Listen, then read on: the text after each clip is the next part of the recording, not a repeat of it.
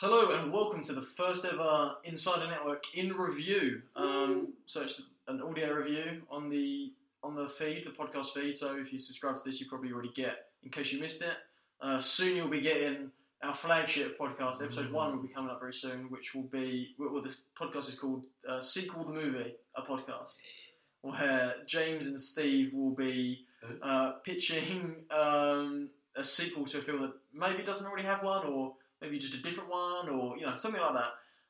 They'll be pitching it to you, and Mr. Hollywood will then either greenlight it or leave it in development hell. I think he always is just going to greenlight my films. Yeah, I feel like he won't. Anyway, I'm Tommy, and I'm joined today by James. That's me. So in this first episode, as you can already tell by the title, or if you're just listening blind, then I can reveal now for you that this is a review of Bohemian Rhapsody.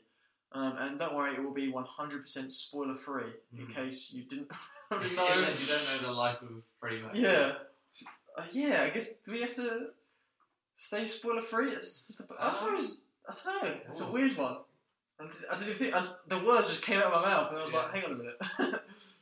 I don't know. Yeah, we haven't thought this through. Yeah, spoiler free. Whatever. Spoiler free. So we won't tell you that Freddie Mercury dies of AIDS.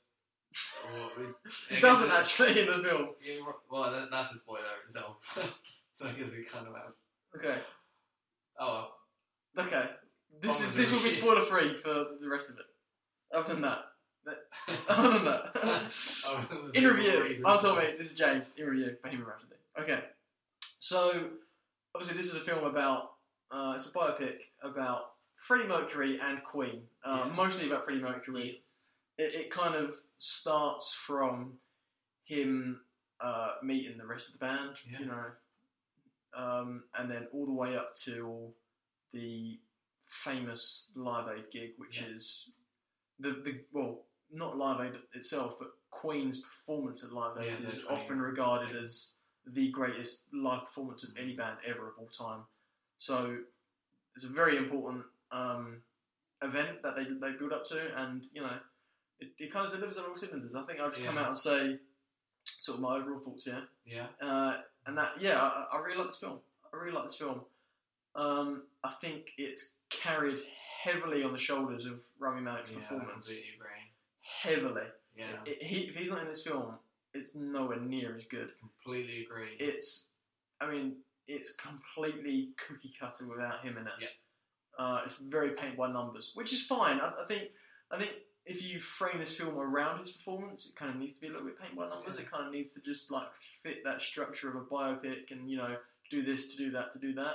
But his performance is fantastic. I mean, not only does he completely manage to embody the legend, of Freddie Mercury. That man was one in a billion. He was really something else, really a true performer. And I think Rami Malek really captured his stage presence, his personal life. He really got the minutiae of it. He's a shoo-in for a nomination, and guaranteed, he is the front runner to win at the moment. I like Bradley Cooper a lot for it so far. But I think of what I've seen. Who knows? I think you do. Who knows? I know. James knows. I didn't know he's in the Academy. Yeah, I didn't know he's the only voter. I'm Mr. Academy. Are you Oscar? So what's your sort of overall? Yeah, I completely agree with what you said. The film is completely carried by Rami Malek. He is fantastic. His best before. I haven't seen Mr. Robot. I saw the first season. It's pretty good. Yeah, I've heard good things about it. It really rubbed me up the wrong way at the end there. There was no rubbing off.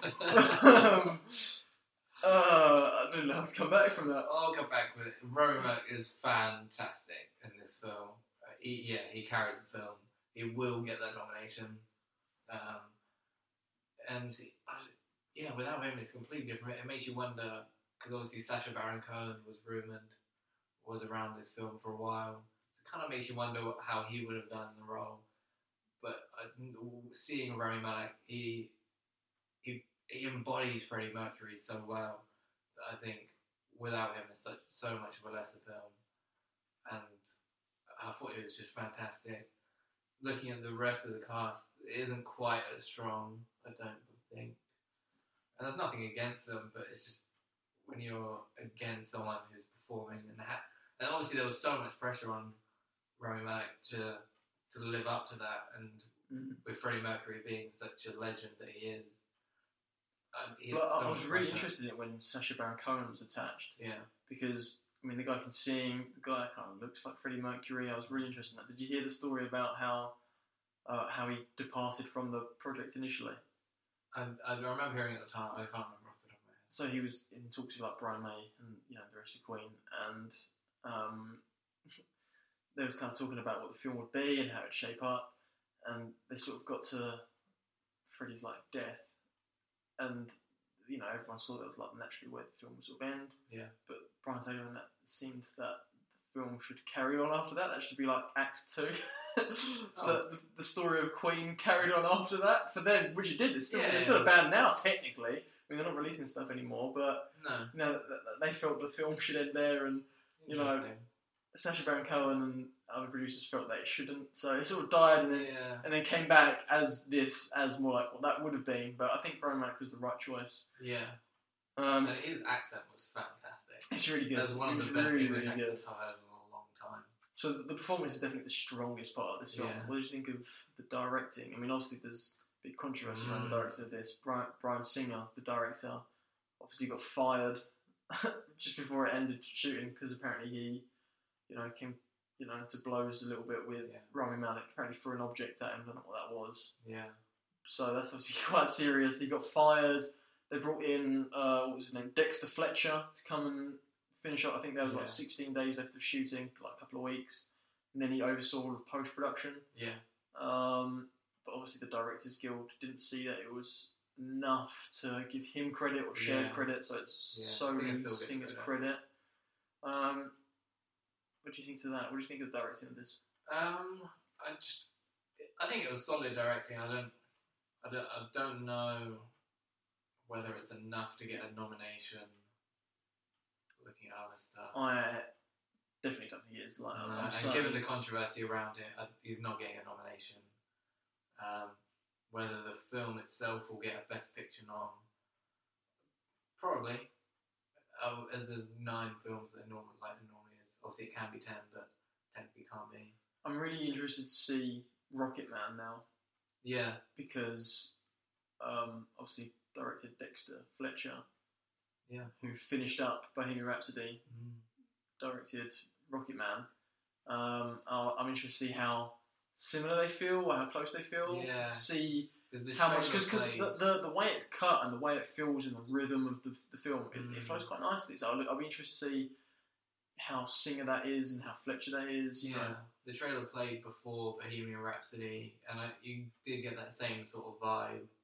Obviously, that's probably what they're going for. I'll tell you right now, I mean, I'm not the biggest Queen fan, and I enjoyed Bohemian Rhapsody. Yeah. I'm a huge Elton John fan. Exactly. So I'm really excited for that.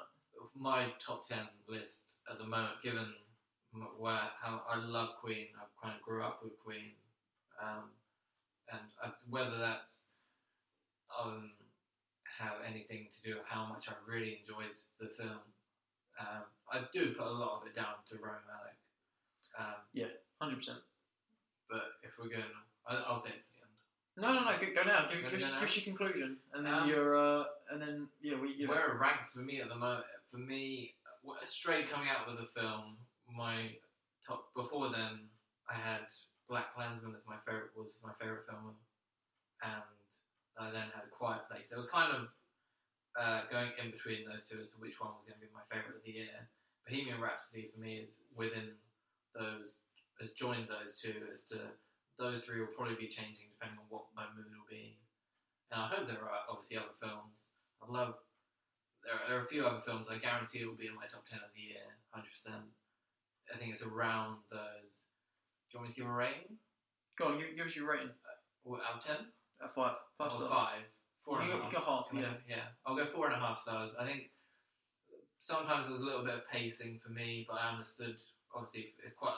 Was it 2.25? I think it was 2.25. Yeah, I could have sat there for another half hour. Yeah, I definitely could have, but I didn't. To be fair, ending on Live Aid. They could have done all of those songs. Yeah. They could have done the full 20-minute set. I wondered whether they were going to.